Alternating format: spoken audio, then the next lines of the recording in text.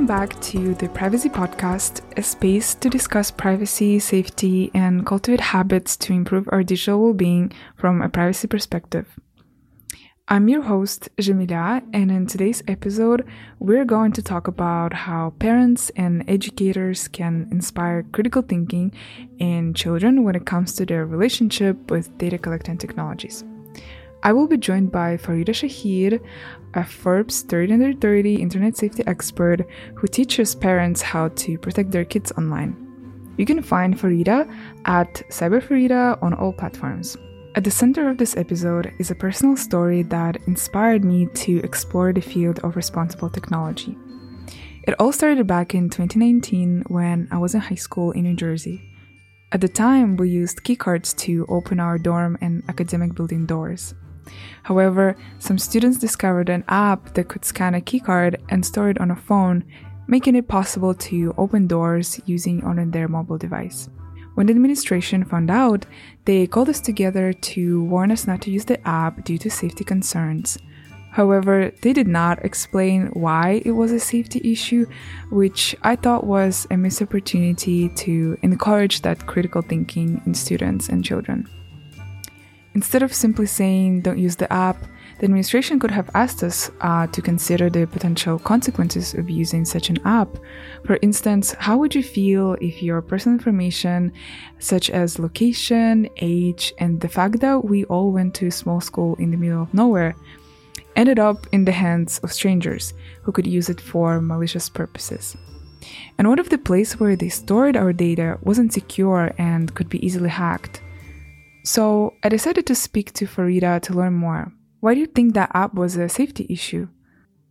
For all the reasons you stated, it's if you're scanning something like a key card on a phone and it's storing that information there, then that means that anyone with access to that app, especially, first of all, let's back up. We don't know who developed the app. Like who created the app? Where did it come from? Who's the app developer? That matters a lot. So most people are totally fine with Google having their information, me included, in terms of I have Google Maps, I have Gmail, obviously they have my information. I'm okay with that. However, I'm not okay with some random company from some random place, from some random people that I do not know having information on me, because I do not know if they have the security team, the safety team, the privacy team to effectively protect that information. And so it's not even just that there's an app like that, it's who is it from? Because if the app was from the manufacturer of the cards and it was a partnership with the school and they had the right security teams and safety teams, then it's a completely different thing. Because now the people who are creating the card have an app, and hopefully, though, that the hope is that they actually have good security where they're storing your data correctly and someone is not easily able to hack into the app. So that's the number one problem, is who owns the data, and then is it easily hackable? Because everything's hackable. I mean, everything, no one is immune, but you just want to have more security to make it a little harder for someone to hack into. And so that's a huge concern, because your school could be held liable. Let's just say if someone, unfortunately, a bad actor gets access to the card, the app, and gets into the dorms or gets into the staff room and does something absolutely crazy and heinous to the students there, now they are on the line for something horrific that happened to a student because it was their job to protect people's children and to protect people in the building. So yeah, it's a huge issue. I agree with you. I'm happy they said, hey, like don't use the app. But of course, like you said, it's a missed opportunity. It reminded me of being in college when I was studying cybersecurity. There's a lot of funding for education around technology and us getting our certifications and our degrees. But funny enough, most people in my cybersecurity class didn't have good personal cybersecurity. Like I didn't even learn good personal cybersecurity until I started researching on my own and working in corporate. Like college does not teach you like the actual skills personally that you need in your real life to protect yourself online. Now, I have seen certain colleges change that because they realize that's a missed opportunity. How are you going to train people to become professionals in security, but they don't know anything about real world security and safety? And so I believe, like you said, that was a great opportunity for them to say, you know what, let's bring in somebody. Let's have a course on, not a course, but let's have a class discussion on this. Let's have a meeting on this. Like, let's get everyone's ideas. What other things do we do that's not good and safe? Like, I agree with you 100%.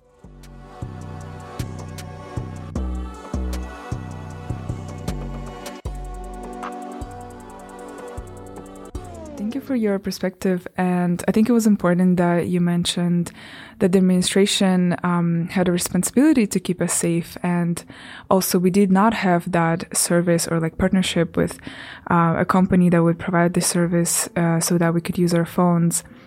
What would your advice be to our dorm parents and other educators and parents? Well, it depends. I mean, their role in the child's life, right? Because a dorm parent is a little different than someone who's actually parenting or someone who's a guardian, or different than a mentor, different than a teacher. But I believe there are things that are similar across the board. So that's what I will say.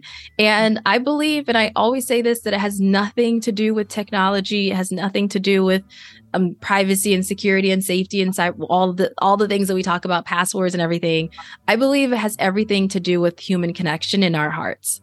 And the more that we're able to give other people safe spaces, non-judgmental spaces, honest, open spaces, truly safe spaces to just be who they are, to talk, to have discussions and conversations around what's going on in the world, and we hold space for each other, the more safe we'll be.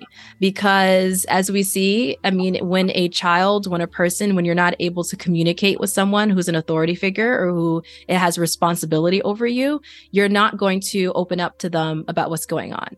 You're going to hide what you're doing. You're going to sneak and do whatever you need to do, regardless of what your dorm parent said or what your parents said or what your aunt or uncle said. You're going to do whatever the hell you want to do. Let's be honest.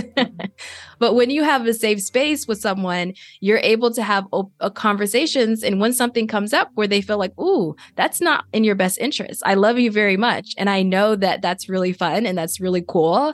And let's talk about it. But I'm going to say from my experience, I was a teen once, or I was in this class once, and I know how fun it is. But this is what happened to me when I did that. And that really traumatized me. And I don't want that to happen to you. And I know you're a young adult and you can do whatever the hell you want. So you have to make a decision that's best for you. But I'm just letting you know, as someone who loves you, that that's something that can backfire on you. But I'm here for you, whatever decision you make. If you decide to do what I want you to do, that's great. If you don't, that's fine. But I'm here for you either way. That creates a safer space because now there's better conversations. Now there are more open conversations.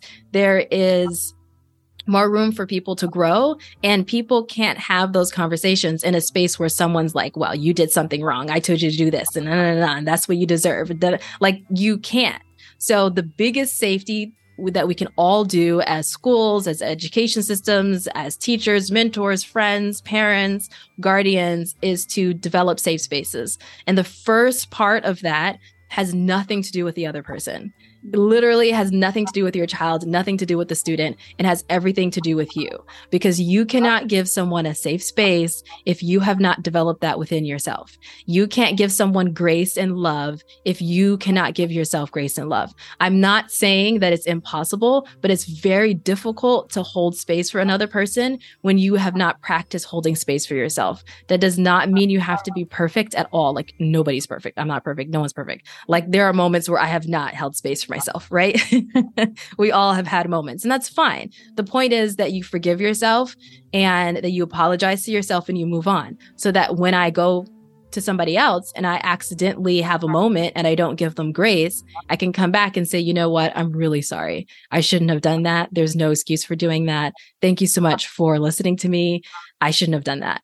That creates better safe spaces. Not that you're perfect, but you're always, always, always working on yourself.